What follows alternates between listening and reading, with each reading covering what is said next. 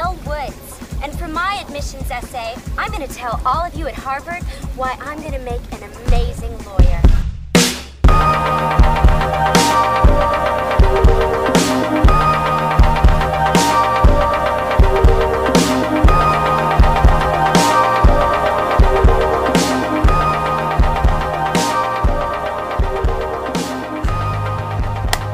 Hey!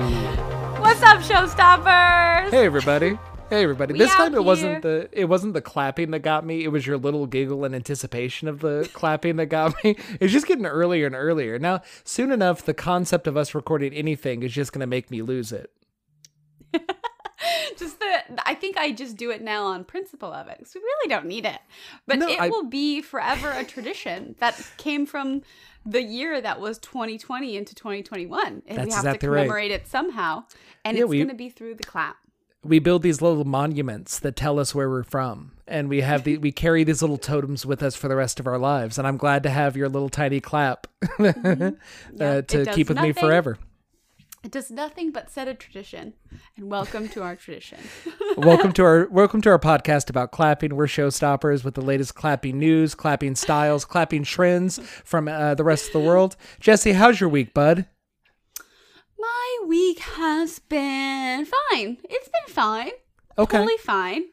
Like C nothing out of plus, the- B minus. What's going on? I'd give it a C plus. Like it's C nothing plus? out of the ordinary. Yeah, sure. It's not a bad week, but it's not also like a great week. So I can't say that I am going to take anything away from this week.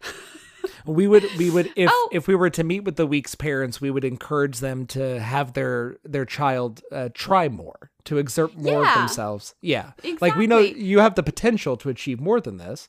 If I have not expressed to you the value for you in doing so, that's on me as your teacher, but I would love to see more of you in the future. Yeah, cool. Yeah, that's my week too, buddy. Yeah. It was International Women's Day this week, so we'll Correct. recognize that. Happy International Women's Day to every Happy woman International Women's listening. Day to you in particular. One woman in particular, Miss Jessy Lynn, the host here. Very, very appropriate, the movie we're covering today for International Women's Day. True. Celebrating our How most convenient. important woman, our most iconic woman ever. But we'll get to that in a bit. Hold, yeah. Well, this week also brought with it some dramatic news. Correct. From, I was going to say across the pond, but no longer. News Harry from and Buckingham Meghan. Palace. News from the Crown. Royal Report, Jessy Lynn. What you got, buddy? What's the capital beat? So this week, Oprah interviewed Harry and Meghan about Which their one? departure. Which Oprah? There's only one. No, which Harry and Meghan? Any ones in particular? Oh, Prince Harry and Meghan Markle. That's Is right. that Okay, cool. Yeah, okay. No, yeah, this is what I had in mind too. Yeah, go ahead, Jesse. You go. And there was some dramas, okay? We learned a lot about this shenanigans, is the kind word I'll use to reflect on Meghan Markle and Prince Harry's experience of their marriage, of having a child, and basically all of the suffering that they had to go through. And it sounds pretty miserable. Like, the things she was sharing were terrible. And yeah, I was glued. I was watching the whole thing so intensely. I was like, oh my God, what's going on? Right. And did you watch the entire Oprah special? Because I've just seen the Cliff's Notes version after the fact. Some big takeaways. The British monarchy, not fond of people of color overall. They don't go out of their way to support people of color. They don't even try. No. They go out of their way. They don't even try. They'd rather not, honestly. They're more content to just do away with the whole thing. Meghan Markle was driven to the point of suicidal ideation based on the treatment from the royal family. Not great. Basically, like, I'm not going to get any points for saying this is not terribly surprising behavior on behalf of the House of Windsor. This is kind of well known or well understood that these are ancient people in their 90s who have been rich forever, like fabulously wealthy forever, and complete psychopaths the entire time. They are a generation removed from honorary Nazis, but it doesn't surprise me. But it sucks to hear about shit like this. It really sucks. That's a nice lady from Burn Notice or Suits or whatever. Yeah. She seems nice. Just leave her alone. Seems cool. You want them to not be like that. And then everything shows you that they're just fundamentally like that. But you want them so badly to not be that. You know? Yeah. And then you see this poor woman who said in the interview also, like, I'll give you I'm committing to you, basically. Yeah. I understand that I'm marrying Harry because I love him, but I also understand what I'm marrying into, and I am here to service you. I'm here to be of service to you. Yeah. And at every turn, they just ignored her. She's saying, I need help mentally. And they're like, no. No, thank you.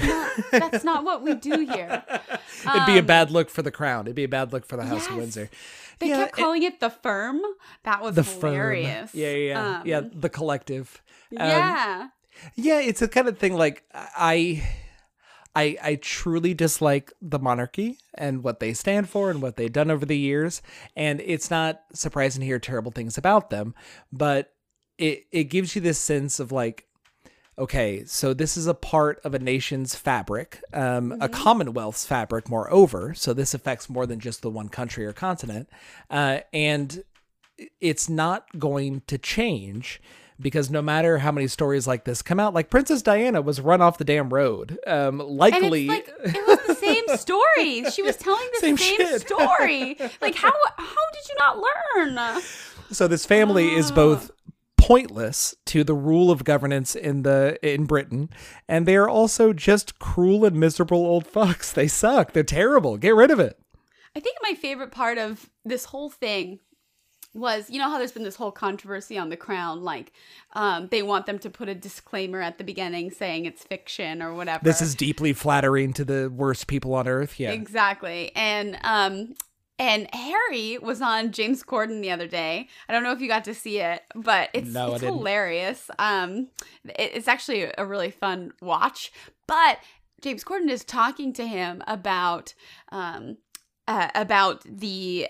everything, and also they talk about The Crown, and he asks him, what do you think? Like, what do you think about the controversy of The Crown and how it's representing your family and blah blah blah? And he said, I prefer it to the tabloids and the papers because, quite frankly, The Crown is based on truth. People can understand that it's fictionalized, but also it's based on the truth. So it might give you an idea of what things are really like. But the tabloids are published as fact. Those things get published as though they are truths. And I thought that was an amazing point, and also furthering the non-necessity of putting that disclaimer at the beginning of the TV show. I think a more effective disclaimer like policy for Netflix on The Crown, a show I like, and I'm going to keep drinking that garbage. I don't give a shit. I like that show. I love it's the garbage. Fun. Understanding that it's completely fictional or that's biased towards some of the worst people on earth, rather than a disclaimer at the top of the show, if they had a what was that, pop-up video style guide throughout the program where when every new character was introduced, they just popped up a little blurb saying pedophile, manslaughterer, white supremacist, ex-Nazi. If they just had those little banners following everybody around, then I think we'd have a better appreciation for the context of this family. Yes. Oh my God. So accurate. Was on the Epstein flight logs, etc. Yeah. What was just another little plug for The Crown, is all of they kind of swept at the Golden Globes. Like the gal who played Diana won, and as did Charles, the guy who played Charles. So that was kind of cool to see. Yeah, what did you think about the most recent? What were your thoughts on the most recent season of that? Because that's felt like kind of a diversion from the normal show. But what did you think? Yeah. No, I loved the new season. I think, we're getting to the point where I remember these moments, or at least I remember my parents experiencing the moments, because, when Diana died, I was younger, and my mom, I remember just being so devastated about it. And, I've been able to sort of follow the Harry and Meghan story because I'm a cognizant adult now and I can read the papers and articles and whatnot. But, I can follow that more closely, and I can see why she was so deeply affected by Diana dying, with her being the people's princess. And they did a really nice job illustrating her spiral. And how alone, like illustrating her isolation. And how captive she was. Yeah, she was effectively in a little menagerie the entire time. Exactly. Couldn't see the outside world, communicate with anybody. Yeah, it sucks. It's a real shit life. And, well, I mean, despite the fact, and we'll get into this with the movie we chose today, because there is a lot of sympathy being gathered for, like, a wealthy, attractive white woman. But nevertheless, it sucks. It's a shitty way to live one's life, and it's in service and in perpetuity. Jesus Christ! It's in service of. All right, that word's retired. It's in service of an institution that is cruel by its nature, that's exclusionary by its nature, that's classist and perpetuates a terrible economic system, and it just sucks all around. There's like nothing good about this. But The Crown, fun show. Pretty people in fancy rooms. Looks great. Yes. Love it. Love the visuals. So great. But what's been up with you this week before we jump in? So we made a commitment to we're gonna ramp up our retrospective episodes pretty soon. We're gonna start talking in preparation for the Oscars about like our best of 2020, early 2021. So I have been watching a lot of movies recently, or I've just taken like days off where I always expect very little of myself. I've just been expecting slightly more recently.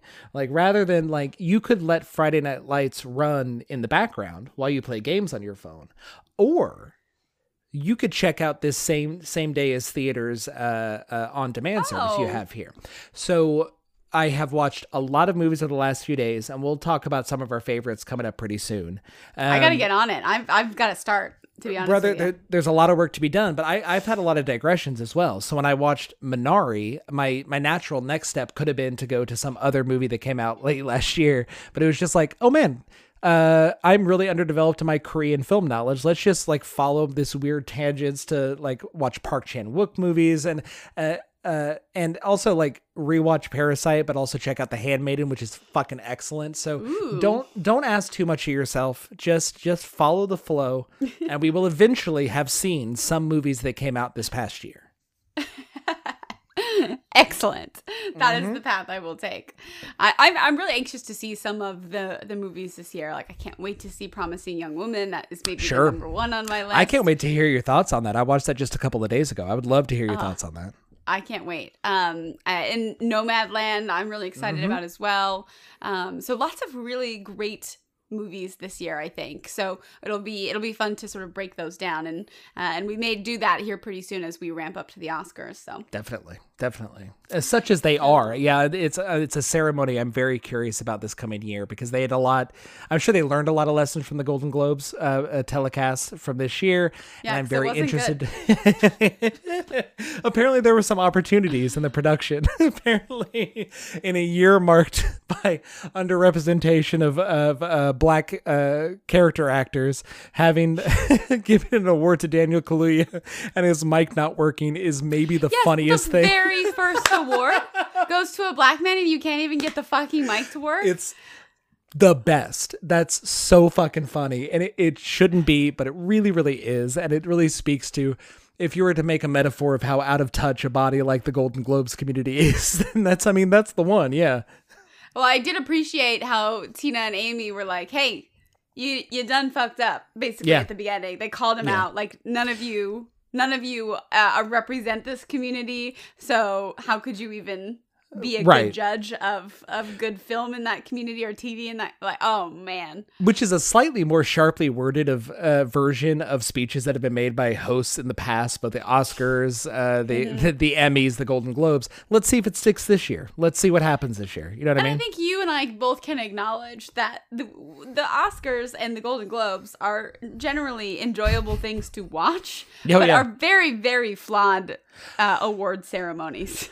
And have almost almost like if it weren't for their outsized influence on what next year's media looks like, then they would get a lot less attention, because they're almost invariably wrong about just about everything, with the exception of the one year that you and I have covered officially, which had a lot of good decisions with the Oscars. That was a good year.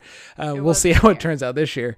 But no, if it weren't for the fact that they determine directly where money is funneled into the production of which media, and who gets jobs and who gets to work next year, then it's almost as though they are the monarchy. It's as though they have an outsized influence to their value as an industry, but we are beholden to take them seriously because of the impact they do have. Mm-hmm. It's true. Yeah. We'll see how it goes. I'm not optimistic. Put it that way.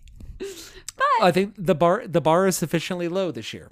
I think we can expect very little of everybody. If they do one nice thing, like one composer gets a nod that they wouldn't otherwise have gotten, cool, good job, Oscars. But we'll see. Yeah, I look forward. Man, I just look forward to covering this year in media with you, because I think it's going to be a weird one and a good one. And I think the collection of media that came out this past year, just by virtue of the fact that whatever happened to be in production before COVID hit and it was able to squeeze the last couple of months of production out, that's what we got this year. But it created a weird little like talent pool and content pool that I look forward to discussing with you. But that's not why we're here today, Jessy Lynn. Hyphen Grossman. That we are here to discuss a very particular thing. We are continuing our series of our personal favorite movies of all time. Last week, we covered with the inimitable Chris Damon. I nailed that word. That was tough. I'm tired from work, but I got that one. We spoke with the greatest human being on God's earth, Christopher Damon, about my favorite movie, Raised in Arizona. And this week, we are ready for another of Jessy's choices. Jessy, without further ado, what the hell are we covering today, bud? Today we watched, well, whenever you watched it, but we watched Legally Blonde, which is one of my top 5 favorite movies of all time. There we go. Perfect. This one was like one of the no-brainers on my list. Probably with, I think my last 2 in my top 5 is where it gets like, I could swap those out at any time, but these first 3, Jaws, Indiana Jones and Last Crusade, and Legally Blonde are non-negotiables. Yeah.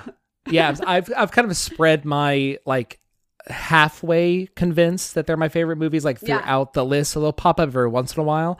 But Jessy, I'm very excited because I had never sat through this movie entirely. It's something that's on a lot and has been around for a long time. It feels like it's part of the firmament. But Jessy, tell me about your love of this movie and why this was a non-negotiable spot in the top 5. So this is a movie, gosh, it came out in 2001. I was 11. I can't even remember the first time I saw this movie, but I saw it really young. I must have seen it super young. And I think I just remember being mesmerized by this person on the screen because she was so different than anything I'd ever seen. She's like spunky and peppy and kind of fun and quirky, but also maybe a little bit elusive. Like she's not quite all there, but she gets there. Yep. And so I just really appreciated this woman who comes in and follows this guy, not to get too far into the plot before we discuss it, but follows this guy to a school to win him back. What a flawed concept, but very relatable story. A classic for rom-coms and all romantic literature, though, pursuing the one you love. Yeah, go ahead, bud. And just becoming this incredible woman, even though she doesn't get the love of her life back, but she realizes that wasn't really the point. She's really an amazing, incredible person. And that's correct. All she really needed was to figure out herself and her own path.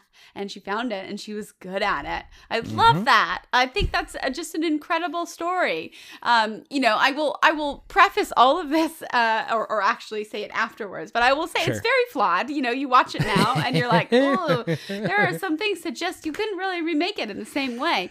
But it's just a movie that captured me, and it's like I know all of the lines. I found myself saying like, "What? Like it's hard." Yeah, there it is. With all of the moments that are so iconic, road trip. Let's all go. So I love all of those moments, but it's just something that I watch over and over again. It's one of those movies for me. It's an over and over again movie. I remember living in Maine for a summer, and I was by myself, and I would be commuting. I had like an hour commute back and forth to Portland, and I would put this movie on.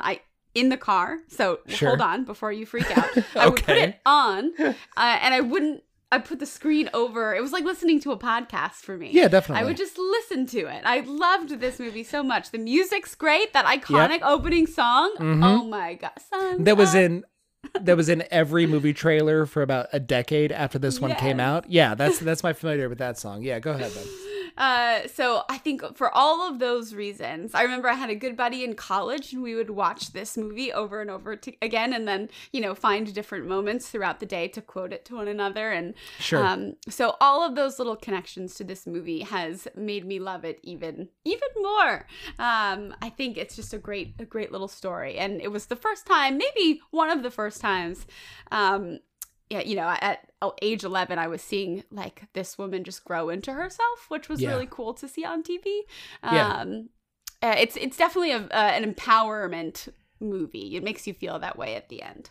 It definitely is. And it's definitely, it seems like it's achieved a status in your mind where it lives outside of criticism or analysis. It's just like, it's an iconic thing that you carry with you. Much the same way, like, I don't care to dissect Terminator 2 in my brain. And I didn't pick it for this series because some things just like, that live outside being considered a movie even. It's just a presence you carry with you. So whether it's just listening to the audio in the car on long trips, just quoting endlessly back to your friends. Obviously, before having seen this, I was aware of its kind of outsized influence in the female and gay spaces, particularly, where this has achieved like not even cult status, just like Mount Rushmore status of movies.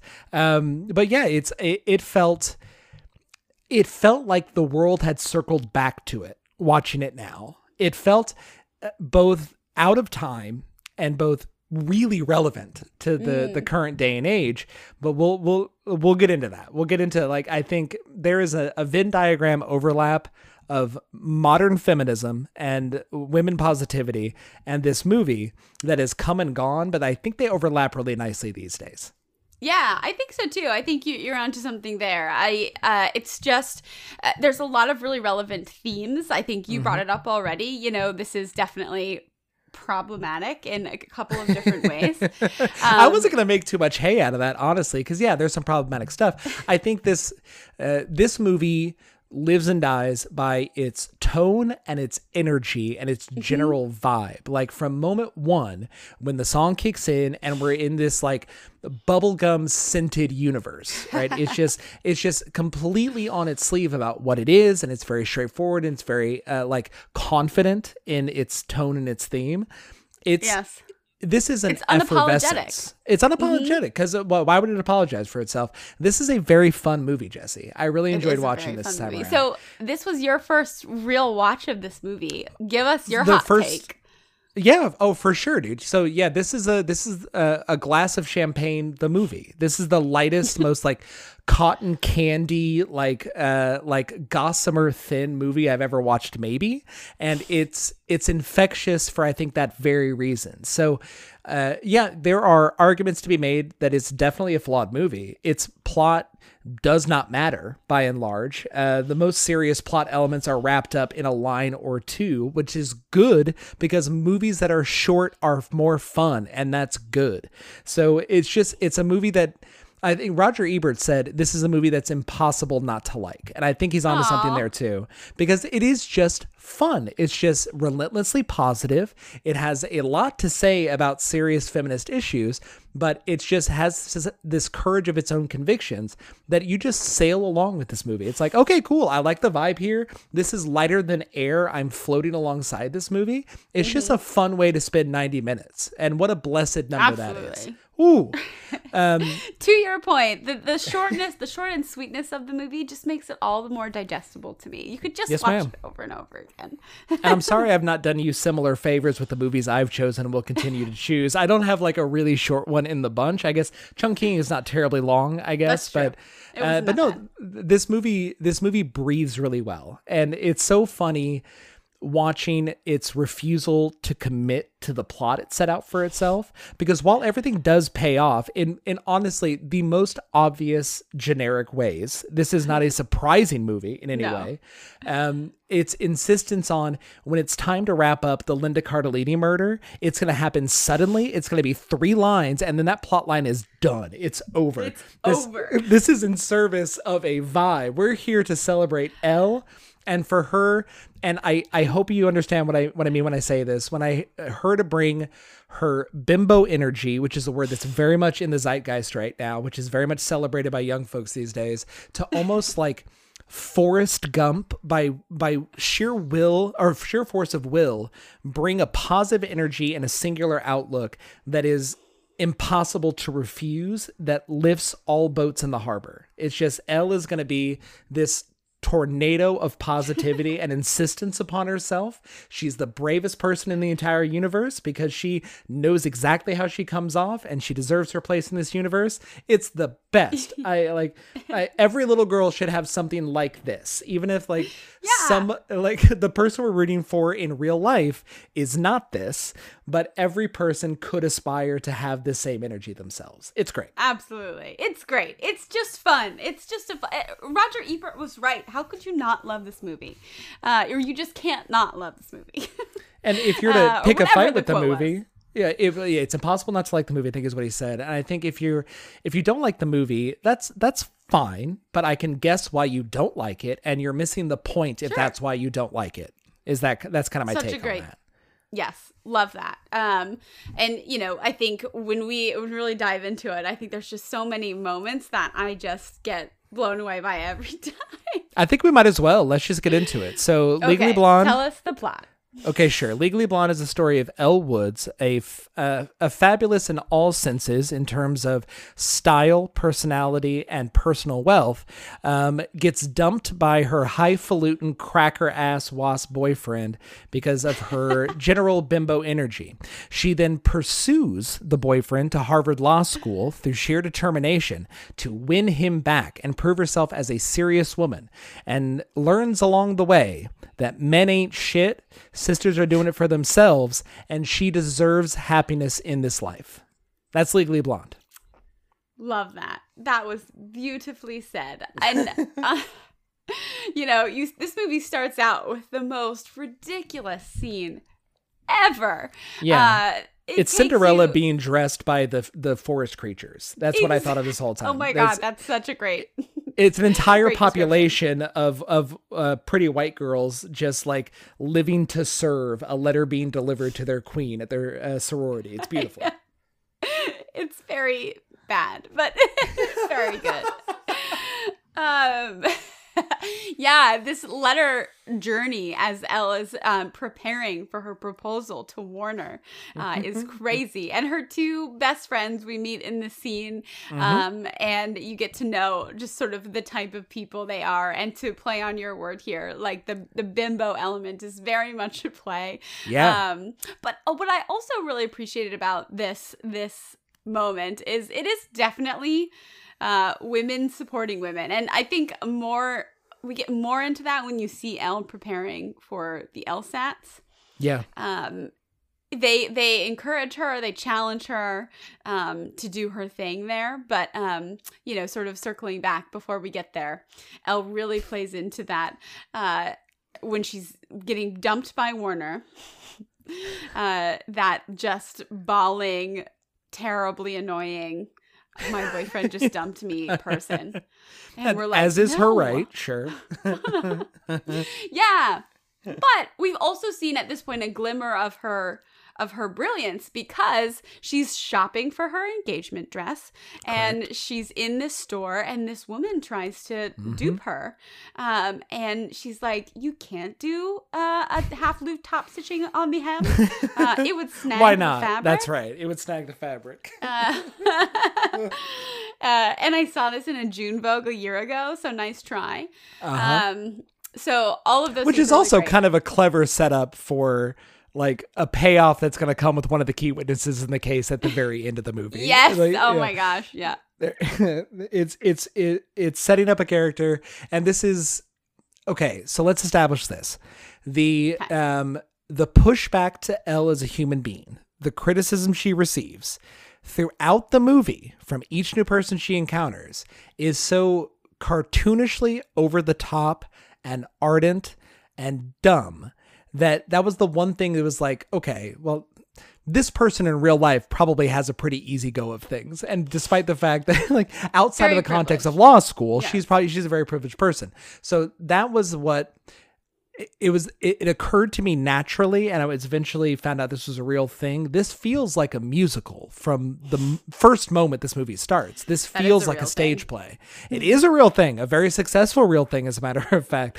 But it's one of those things like it's, everything is so heightened, just as it would be on a stage play in a musical, that it took me a second to kind of get the wavelength of it. And it bothered me a touch because it's like an entire campus at Harvard would not necessarily look at you and treat you like shit all the time, every day, no matter what.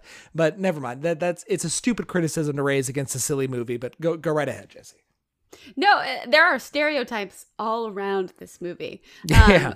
There's the stereotype of Elle being this California girl who says like a lot. And then there's the stereotype of these people who go to Harvard who are, snooty East Coasters. Which probably true, probably for a reason. Yeah. Probably accurate. But, that scene where they're meeting all of the Harvardians, and one's like, I was deworming orphans in Somalia. You're like, what? And Stephen Hawking's stole his brief history of time from my fourth grade paper. It's like, fuck off. Like, I don't really want to be around those people as much those as I people don't want suck. to be around like Elle's parents. Those are all. Yeah, their parents are having a good time. They're out by the pool. They're enjoying a nice martini. They're probably Hey. evil and have profited off of bloodshed in the Congo or something. But yeah, they're an okay time compared to the Harvard campus. Yeah. No, I was saying I wouldn't want to hang out with either party. I think. No, they're all bad. Yeah. Yeah. They're all bad. The nerds are especially bad. I think that this movie raises the point, which is way ahead of its time, that and has been borne out by real life, that nerds are the most evil, vile people on this planet. They are capable of humanity's greatest evil, and they are the force that's most powerfully ruining the world for everybody right now. So thanks a lot, nerds. Stupid nerds. Yeah. So the beginning the movie really sets it up, and it takes you through to that breakup. But then you see this crazy determination come out of her. Like, Yep. if she sets her mind to something, she's gonna do it.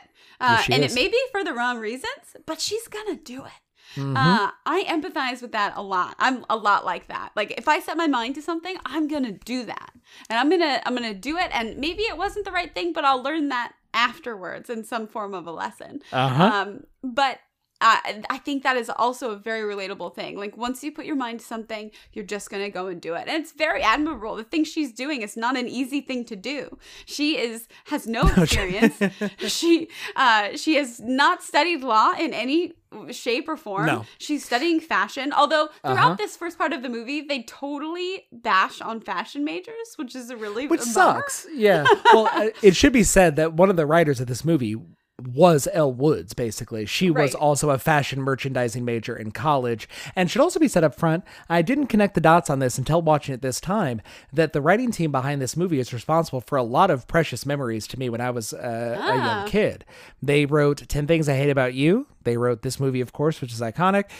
They wrote The House Bunny, which is hilarious and a really good time, fun movie. And they wrote She's the Man with Amanda Bynes, with baby Channing Tatum that there. was a great movie. Exactly. I think the best of which is almost certainly 10 Things I Hate About You, which was one of my very favorite movies. Maybe one of my favorite teen movies of all time. Excellent stuff.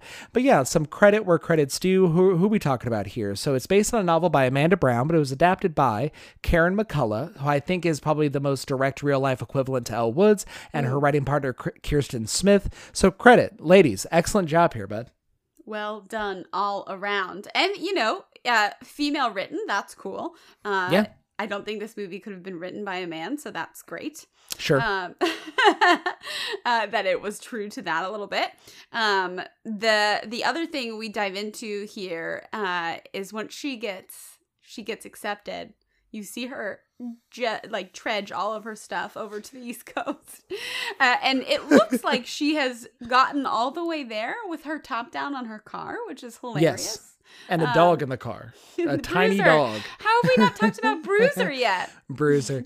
But I've never cared for Chihuahuas very much. I'm not sure what it is about them. They're not cursed animals. I still love all dogs. All dogs are wonderful. All dogs are miracles.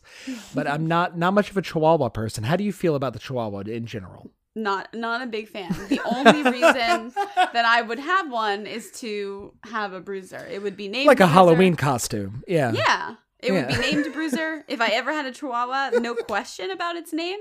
Like that would be the reason to get a Chihuahua, is to pay homage to this movie. Yeah, and it was a sign of the times that if you were a fabulously wealthy, fashionable white person, you had to have a tiny dog. Itty bitty dog. That goes with you everywhere. Also, what dorm lets you keep the dog in your room? I'm a little jealous of that. Someone wrote, I was looking through Letterboxd reviews of this movie, and someone said, love the movie. Are we sure that dog can go everywhere that dog is able to go in this movie? The Bruiser has a lot of access to a lot of places, including a federal prison, I believe, at one point. Oh, yeah. Is he with her in the prison? I think so. I think he's everywhere. Yeah. It's great. That's such a great example of like the things this movie doesn't care about, which make this movie better. Like, who cares? The dog is there. It's great. Oh my gosh, love it. So she goes to Harvard. She gets into Harvard. I don't think we're missing anything major up until that point. Not really. The introduction of like a nice little Greek chorus structure and her two friends that follow around everywhere.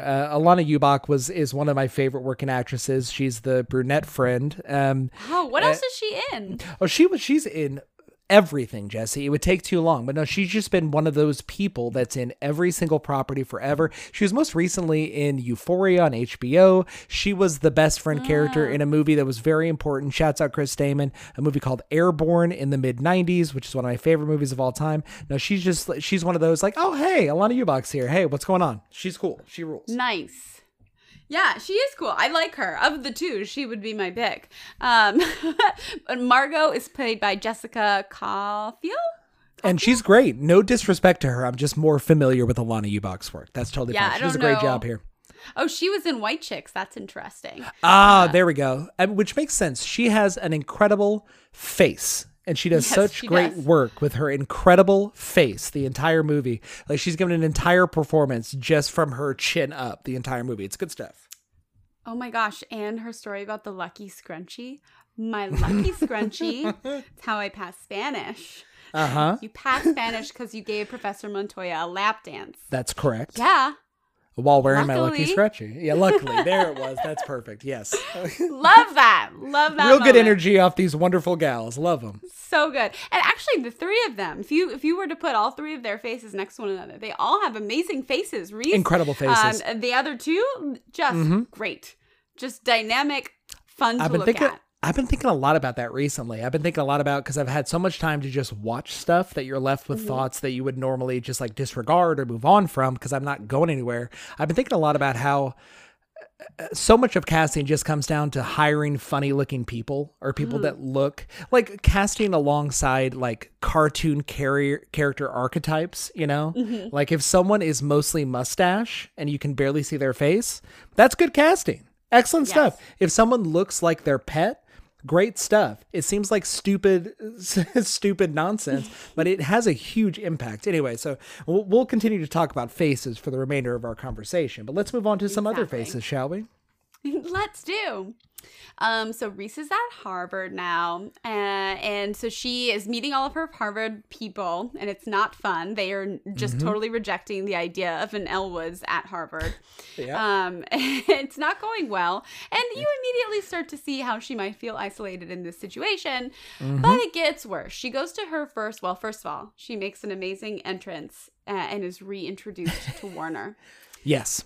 And she's like, oh, Warner, hi. What are you doing here? Oh, I go here now. If you just want to recreate the rest of the movie, that's fine. That's probably more valuable than any conversation we can have about it. I can't recreate it as good as it is for the watching, so you should just watch it. But that's such a great moment. And he's like, you got into Harvard Law? iconic moment here. What? Like, it's hard? Just so good. Just owning herself and trying to say, Warner, you missed out here, bud, and I'm here to get you back. Dummy. You done You goofed. goofed. You thought I wasn't serious? Well, look at me now. I'm fucking serious. I'm going to Harvard. But then immediately that gets drowned out by the fact that she is not prepared for class and the teacher kicks her out. I love that scene, by the way. It's so good. It's very good. And that's the introduction of Holland Taylor, who Holland Taylor I rules. love her. When is she bad? She's always fucking incredible. And she brings the same energy to almost everything. But yes, she's introduced as I think the movie plays with a lot of female archetypes throughout, and this is one of them. The icy ball buster. There is the like angry man-hating lesbian. There's of course the bimbos from the sorority, and then there's the icy well, basically, let's talk about Selma Blair, man. Yes. I love Selma Blair. I think she's wonderful in this movie. What are your thoughts? She's fabulous in this movie. I love her in this movie. And the other thing I really noticed this time, and it just stood out to me as just really funny, is every class that they're in and Elle contributes something, the next person who's called on is Vivian. It's like the professors know. They know that there's a feud there. And they're 100%. like, wouldn't it be funny if we call on this person next? It's just a laugh there because she's just undermining her at every moment she can possibly do it. It's a really great performance. Selma Blair was maybe my number one crush spot for a good decade when I was growing up. I was in love with Selma Blair, and I never checked this one out. I don't know why, but she's really great in kind of in what would have been a thankless role if her character didn't end up where she was, because she's just there to like be the recipient of Sorkin-esque monologues that tell her off and make her feel like a bad person. But she sells it really well, and she's committed to it, and it the fact that we end the movie with the post note, the footnote that they are now best friends. It's like, that's the point of the movie. The point of the movie is like, these women are very different and they've been pitted against one another because of misogynistic stereotypes and ingrained misogyny. Them being best friends is the point of this movie. Yes. It rules. Women supporting women. That's Go. right. Do it. And one thing you must appreciate, Elle, is that from the very beginning, she is not trying to make Vivian look awful like Vivian is trying to do to her. She's trying to sort of befriend her. And yeah, she gets pissed off along the way because Vivian's an absolute terror to her at certain moments. She sucks. Yeah. Including one of the best scenes, which is the costume party. Thanks for inviting me, girls. This party is super fun. Nice outfit. Oh, I like your outfit too, except when I dress up as a frigid bitch, I try not to look so constipated. Yeah, classic mix 'em up. Elle is convinced that she's going to a costume party. Of course, shows up in a Playboy bunny look, because that's the vibe, man. That's Elle Woods all over. That's Elle Woods. And the mean, fancy, rich brunette woman is mean to her. She's mean. No. But I love Elle's response to this in the moment when she's realizing it's not a costume party. Oh, well, when I dress up like a frigid bitch, I try not to look so constipated. Like, yes, Elle, get it. Yes, that was good. And I feel like we should stop, because I think this entire movie lives and dies by like what it's trying to convey is a general positivity that if women have disagreements, that's fine, but women are largely pitted against each other in this world, and they're convinced from a very early age that there's only room for 3 or 4 types of women in the world, and some are superior than others. This movie fundamentally does not work unless you cast Reese Witherspoon in this. Reese Witherspoon is absolutely selling the shit out of this character. She is the reason this movie is successful as it is, because she's walking a very fine line the entire time. Even if she's in bimbo mode, I hope we're not going to get in trouble for using the word. The word has come around in the lexicon, but when she's in bimbo mode, you can read on her face that she's anticipating having to be defiant. She's mapping and projecting people's low expectations of her on her face the entire time. Like, she's bracing for something at all times and insisting with every word to be the person that she is. There's a lot of subtle work happening in a very big performance, and this was the thing that made made Reese happen. Because right before here, Yes. she'd been acting from a very early age. She was most recently, I believe, in Election before this, and as well as Pleasantville.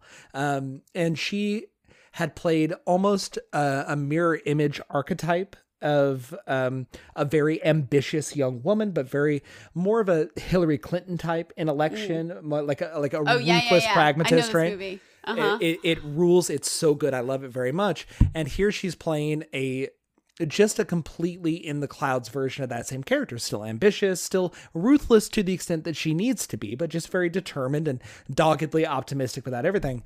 And her face is telling that entire story before every line that comes out of her mouth. She's doing a lot with a very silly, over the top movie. I love what you said about she's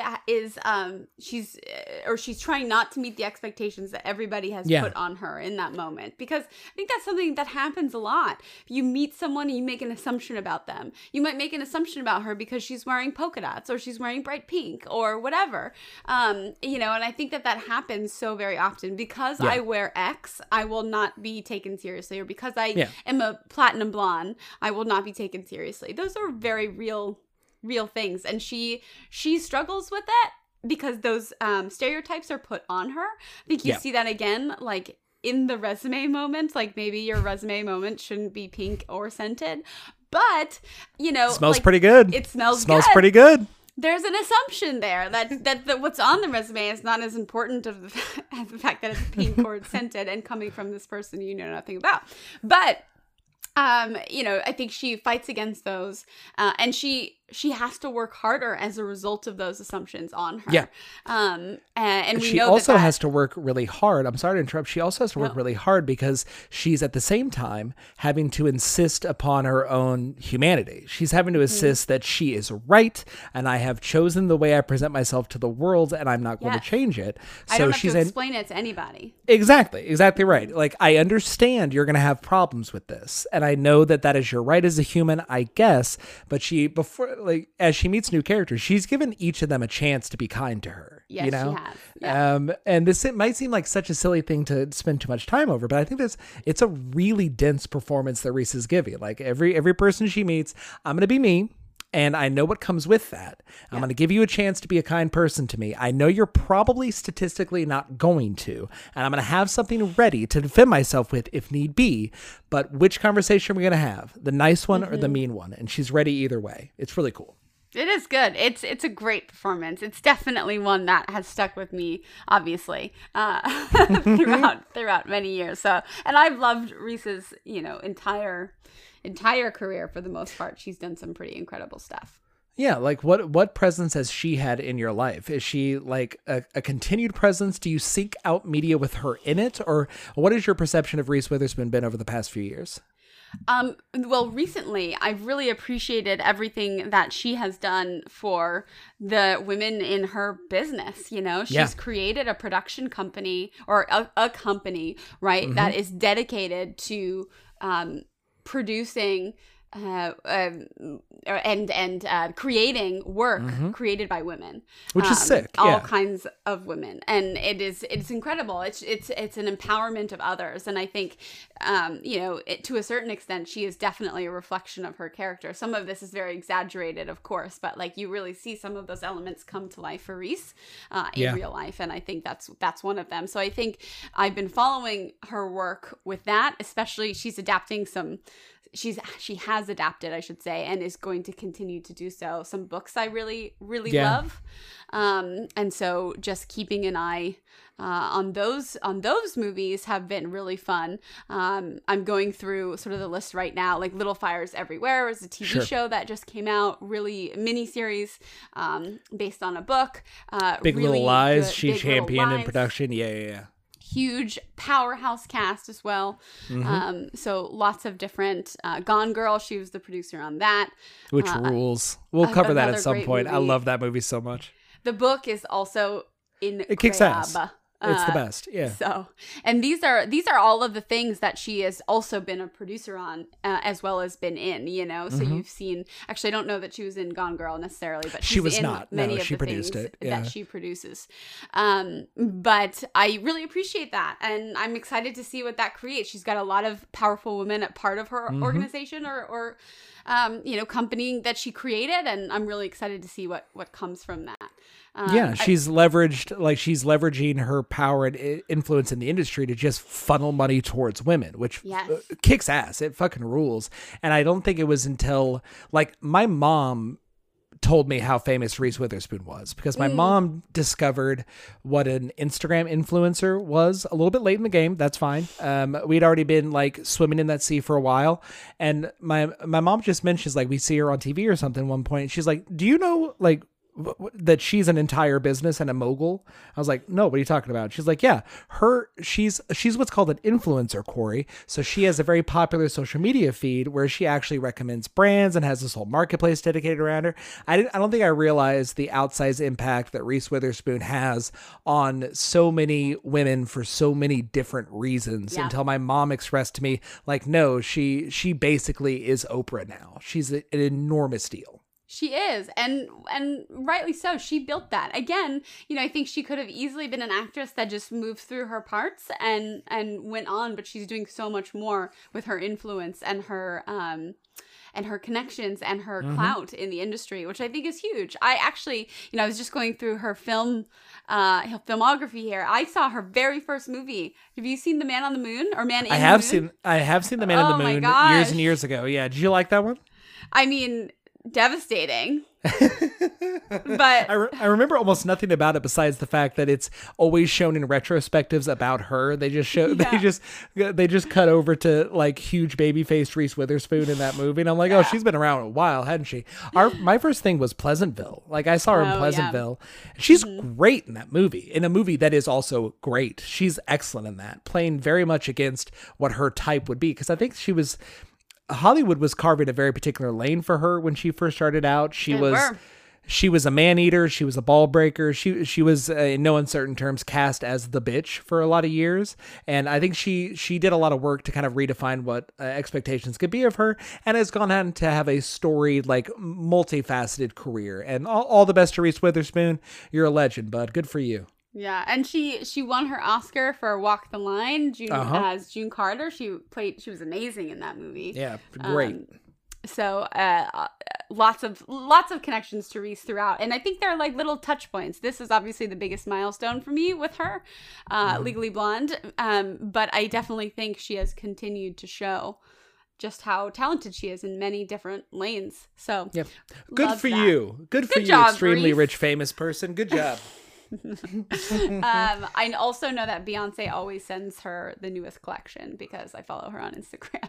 That's pretty nice. That's a nice connection to have. Yeah, little Ivy Park swag every once in a while. Heck yeah, dude. Who wouldn't? I think it's really cheap being rich. I think you get a lot of stuff for free, and if you're friends with Beyonce, then you gotta ask the question hey, you got some new stuff coming out? Could I, I'll put it on my Instagram? Okay, great. All right. Back to the movie. There are so many people to talk about in this damn movie. This cast is absolutely stacked. Every 5 minutes they're introducing somebody new.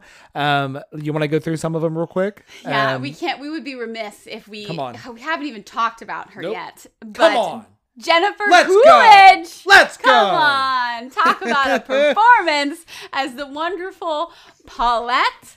Wonderful. Jesus, she's so good. She's so good. One of the most impressive actors on God's earth. Yes. Jennifer Coolidge, everything she is damn in, she is giving 1,000,000%. She is the most surprising actor in any given project. Yes. Because she is on a completely different wavelength than everybody else in every project. So she's both perfect and a complete space alien all the time. She's like Christopher Walken weird with some of her line deliveries. Yes. And they're always perfect. She's stunning actress, just the best. And from beginning to end, from beginning when Elle is running to her for therapy, essentially, Yeah. all the way through, I'm taking the dog, dumbass. you Yeah, know, absolutely. and all the way to the end when she finally gets the UPS guy because That's she right. broke his nose. The bend and snap works every time. Okay, that scene is a Lynchian nightmare of a scene. That scene goes on for 15 damn minutes, and it's so strange and out of nowhere. There's just a dance sequence in the middle of everything. It's bizarre, but yeah, go ahead. You mentioned this a moment ago, but Legally Blonde is in fact a musical, and I don't have the same attachment that I do to the movie. Fair. And I can tell you this because I worked at a playhouse the same summer I was living in Maine. Where they did Legally Blonde, and the office that I worked in was literally attached to the theater. So every damn performance, I had to hear these songs. And if you think the movie is a level of annoying, just wait until you hear the chorus of some of these songs. But now it's 2.5 hours, and now there's a bunch. We have to dedicate a musical number to every tertiary character of the musical. Exactly. This musical starts by going, oh my God, you guys. Like, and it then refrains that like 50 more times in the one song. And you're like, which, to be fair, is not unlike how we start every episode of this show. It's not completely chemically different than how we start this show.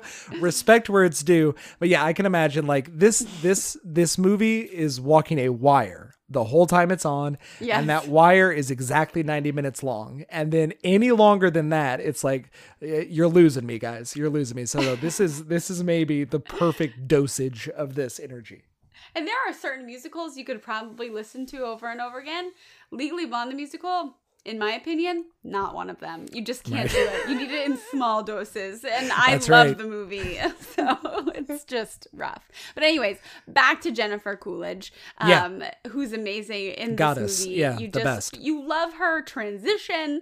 And she does evolve, but she's still very much herself. Well, her arc is getting some D. Her arc is getting laid, basically, and it rules. That's there was another arc that like Andy McDowell's arc in Magic Mike XXL was also getting laid. It kicks ass. That's empowering for its own reason. Yeah, absolutely. And she gets the guy, which is amazing. And it sounds like this guy is very supportive and respectful of her. He broke his nose, and he did. Still in love with her, good for them. Well, she's fine as hell. Jennifer Coolidge is like 1,000,000% babe. I can't blame him. Yeah, I mean, he definitely crushed on her long before she broke his nose. Sure. But the fact that she broke his nose and then presumably got to spend some time with him in the hospital as he was waiting for his emergency services, I think really did the deal in. For sure. Okay, let's. I think we're gonna have to rapid fire some of these other people in this damn cast. Like, respect where it's due. Luke Wilson kicks ass. Is similar bimbo energy in his career. Like, I think he's like categorized along the same lines as Elle Woods, but he's like the nice, sweet, accommodating, like a tenured lawyer that's spying on co-eds on the campus of Harvard. In any other circumstance would be creepy. He's very charming in this movie, and he works for one of the best actors alive, Victor Garber. I know Victor Garber's performance, just in general, in anything that he's in, I love him. Always good. Wait, I'm going to rewind back to Luke Wilson for a moment. Okay, go ahead. Best line in the movie. How do you think I'd look as blonde? Which is a nod to how much he looks like his brother, which is hilarious. So it's a great, there's a lot of context to that line. I really love it. Luke Wilson is an undervalued asset in a lot of the movies that he's in. I think he's doing a lot. I think he's doing a lot more than people give him credit for. But yeah, he shows up. He's ready to play. He's committed. He's just like this charming guy that like you need someone like quote unquote respectable to buy in and love your main character when everybody else isn't, and he does a great job. He does. Not a lot to work with, he but he does believes in her from the beginning. He's sort of one of those people who doesn't judge her almost ever. Maybe at the very beginning, but even when she's like buying the computer in her Playboy bunny outfit. she says, "Don't ask," and he's like, "Okay." Did that Mac not come in pink? I was thinking this during the movie. Was orange the closest they got to pink on that one? It was. And another Damn. reason this movie becomes even more and more one of my favorite movies is they have the orange clamshell Mac into this movie. She was sick. It was so good. Elwoods is the one person who didn't get Bondi blue with her MacBook. Yeah. Thank God. The orange was by far the best color. I would buy like a vintage version of that Mac. I would love to own it. Oh, you could frame that on your wall. That's a nice little conversation piece for the coffee table, maybe. It's such a good point. I might do that. Watch out. But yes, Victor Garber. Such a funny, interesting little performance in this movie. He basically is the villain of the movie to a certain, to many extents. But I didn't know it was going to go there. I should have seen it coming, and I did not. I had no idea. Like, because I know Victor Garber can play an evil prick. Like he does it a lot. Like he's an evil prick in Alias, which I loved him in. He's great. But I thought legitimately that they're like, well, this is the one guy of a certain age that is going to believe in her and see some talent in her. And no, he's exactly what you should probably assume that he is at the end of the movie. Yeah. A slime ball. And you really, and to your point at the beginning of the movie, they wrap things up in a tiny little bow at every single moment. And this is one of those moments, but I think they spend a little time emphasizing how this kind of behavior can affect a woman, right? Yeah. And they show her saying, nothing that I did was of value because it wasn't about me and my work. It was about him thinking that I was attractive. And that sucks. And that is spiraling. And you sort of see that. And you see her sort of give up. And, then we have another great moment with Holland Taylor where she's like, if you're going to let one little prick ruin your life, so it's so good, that moment where she turns it around. But you really are able to sort of see a brief glimpse into the to this point at least these are relatively mild repercussions of an action like this, and so relevant for the time. I think appropriate for the time. We weren't to the point yet where we were ostracizing men for bad sexual behavior. Doesn't he's even in the graduation scene, isn't he? Like he is. He's not like disbarred for exactly. it. He gets kicked off one case. Yeah, which is another baffling thing to watch, and indicates that it's a movie of its time, not of now. It's not necessarily timeless in that sense, because that wouldn't be something that happens. We all know what would have happened. If there are industries that aren't as public facing as public media and entertainment, I think it's easier with the more eyeballs you have on something, the more light shown on it. So there are certainly like the default factor for most men in power who behave poorly is to suffer no consequences whatsoever. Yes. I think we've seen small momentum here. Yes, you're totally right. But his performance in the movie is fun throughout. And then he becomes the evil villain that he is. But it's a good performance.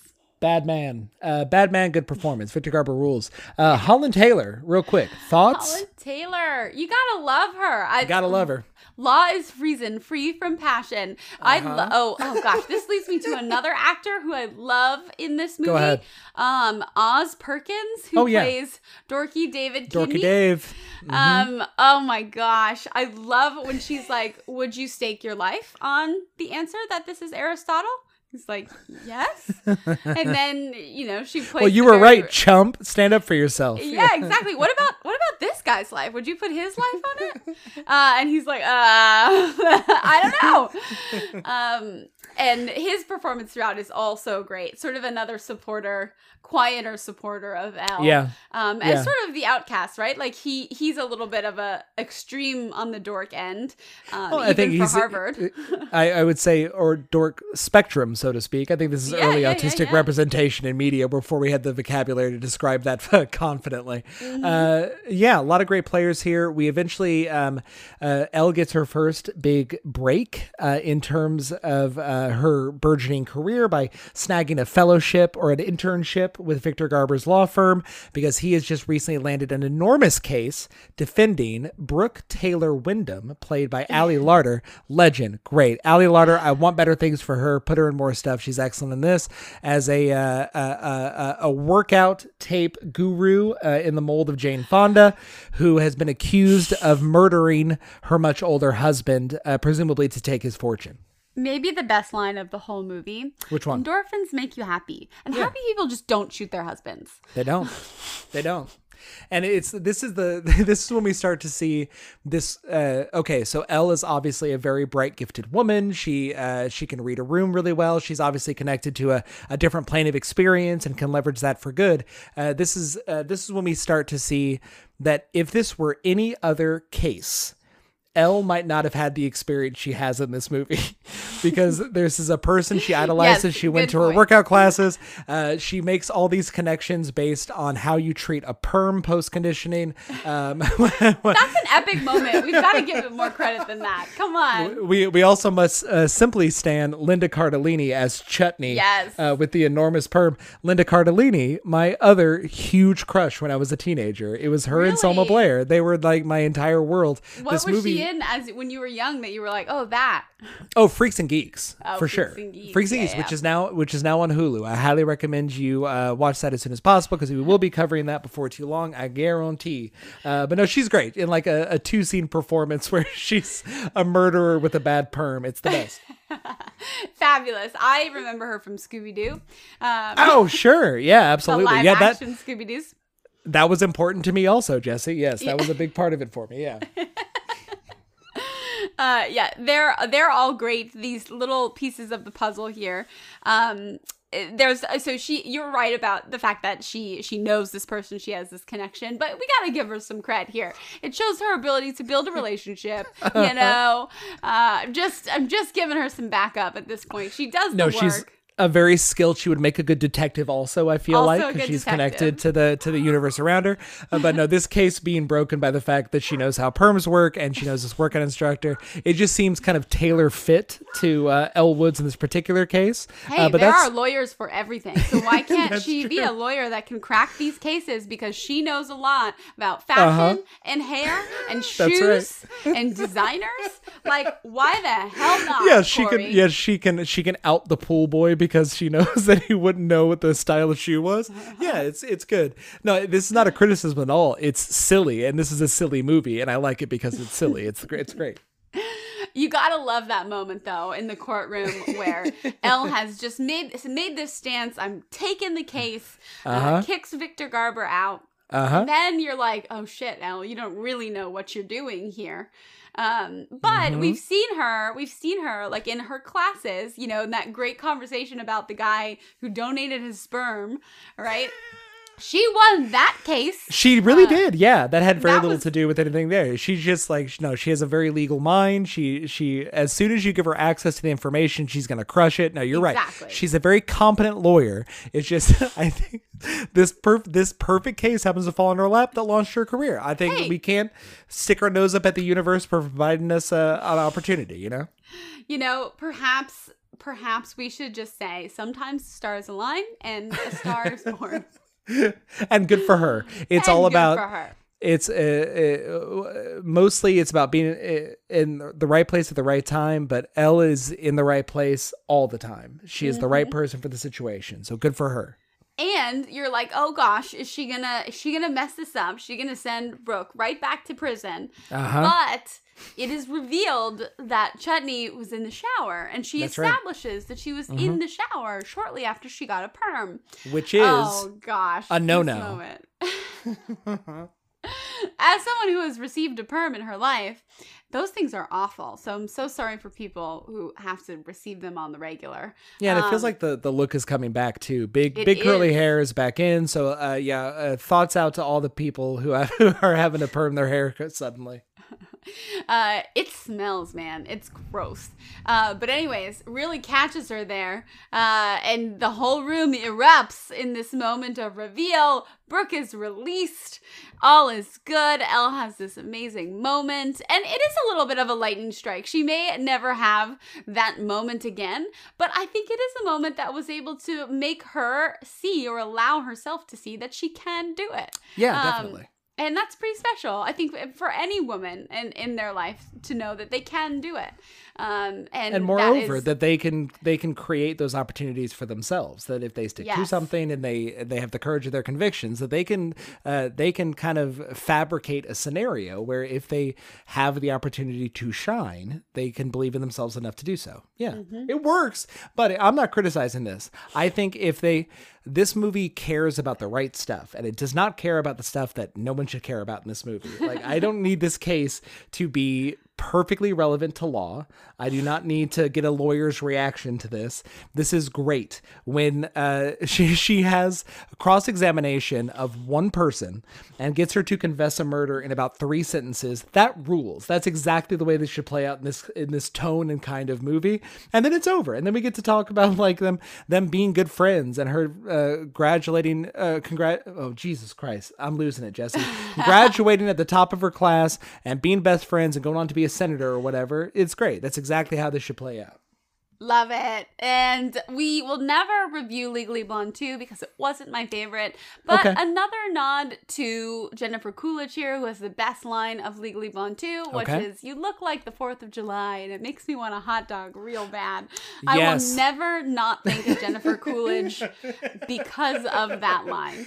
On 4th of July. She is that iconic. So and good. her, I can picture, because that was in the trailer. I've never seen this movie, but I can picture her standing stock still, straight up, and the only part of her body that's moving while she's delivering that is her mouth. She's just like this wide-eyed look on her face, like she's thinking about God and existence, but she really wants a hot dog. Yeah, she's the best. She's So the best.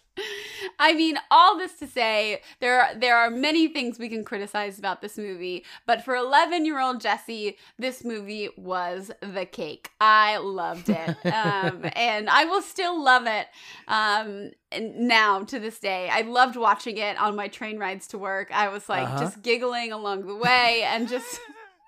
You gotta laugh at it and with it. It's all so good. There are many other fabulous movies out there, but this one's mine. This one's my movie. I mean, you know what tastes really good is strawberry milk. And this is the strawberry milk of movies. Like it's a complete vibe. It is its own flavor, its own energy. And Jesse, I got to tell you, this made complete sense, knowing you as long as I have, that this was one of your favorite movies, because it helped me connect a lot of dots to where your determination comes from, where your dogged reliance on yourself and insistence on being yourself comes from. I see a lot of Elle Woods with you. I never really connected those dots before, but it makes perfect sense. Like, she has a real Jessy Lynn energy, you know? Thanks, bud. Very flattering for me to hear. But I think it's also, another thing I really appreciate is, how unapologetic Elle is to be herself. And that is something that really speaks a lot to me, because it took, I wouldn't even say I'm 100% there, but like, it took me a long time to figure out, like, it was okay to be a little quirky, and it's okay to wear bright clothing, and all of those things. It's okay to like glitter. You can still be strong and like glitter, like all of those things are accurate, right? Like, those are things that you hear. You can't like unicorns if you want to be taken seriously. I don't actually really like unicorns. I don't know why I use that example, but like, I like wearing sequins, and why not? I should own that. And I think you really see how women can be both. They can be very, very feminine, but they can also be extremely smart and intelligent and powerful. And I loved that about this movie. And it was an important message for me to hear at a young age, Hell yeah. Hell yeah. So no, this is great. I think I can't beat that. That was so remarkably well put, Jesse. That's it. As you get older, part of getting older is realizing that all those things your parents said repeatedly to you are absolutely true, and that sometimes it takes 20 years to understand that when a parent tells you, they're like, no, you should just be yourself. What they're telling you is that you are good and you should be yourself because it is good and I like you. And if they don't like you, they are wrong. They're incorrect. But Right. that's not that. There's a power to that message that can't really sink in. But I think if it gets the point across to young girls and young boys for that matter across the country, fucking A, BL Woods, have the courage of yourself. You are good. You deserve to be here. If someone else wants to change the shape you leave, change the shape of your shadow, that person sucks and should not be taken seriously. Disregard them. It's fine. It's true. It's true. Yeah, it's a great movie. Go watch it. This is in my top 5. It always will be. And that's all. That's all she wrote, folks. So any remaining thoughts? Anything that we missed covering in Legally Blonde? Oh, no. I'm just trying to look at this cast list to make sure we didn't forget anybody. But I think we got I think the only person we didn't talk about was Matthew Davis, who played Warner. But, you know, fine. Fine. He shows up to do a very particular thing. Jennifer Coolidge's ex-husband is played by the janitor from Breakfast Club. I cannot recall his name right now. He's good. I always like when he pops up and stuff. Oh, damn. Raquel Welch as the... Yes. Raquel Welch, finest motherfucker in history, the best looking human being that's ever lived. Also, tremendous actor. She has one scene where she has the cucumbers taken off her eyes and she shows up in court and looks great. She's fine, great. Anybody else? Like everybody's good in this. Everybody with a small bit role knows exactly where to pitch themselves. Yeah, go ahead. Meredith Scott Lynn, who plays Enid, who's sort of the man-hating lesbian, right? Stereotype here. Very thankless role. That is a cancelable role these days. That is a cancelable role. But one of my favorite moments that I just recently picked up on, she's talking to Warner at the party that Elle thinks is a costume party, and she's trying to convince him that instead of being named semester, it should be Ovester because you know the semester is implying the masculinity. It's just feminist theory was not a terribly deep pool at that point in academia. I'm not sure there were a lot of great examples of that was a bad example. You're right. If there was one rule that was no longer in this movie, if it was made again, it would be this one. I think that's the one. Yeah, we could probably get rid of that guy right there, but that's about all. No, good movie. Thank you for giving me an excuse to watch this finally. It was a lot of fun. Any excuse. I need none. I need no excuses to watch this movie. Jesse, the universe has given you permission to watch this whenever you would like. It's available on multiple streaming platforms. Very easy to find. I own it. Like we probably figured, but like you coming in, like wait, I'm gonna say it. I own this movie. Good stuff, Jess. So where are we going next, Corey? Shoot. Tell us what's number 3 for you. We are taking a journey to the spiritual plane, my friend. So we kind of announced it during the Raising Arizona episode. My next episode is going to be Hayao Miyazaki's Spirited Away. If anybody wants to watch along, it is HBO Max now has the streaming rights for all Studio Ghibli movies. This is a very different vibe from Legally Blonde. I hope you'll allow me. This is how a soul finds value in the universe. And how a personality and a person take shape. I'm very excited to talk about it with you. And we'll save it for when it's relevant, when it's my turn. Can't wait. All right. Bye, everybody. Bye.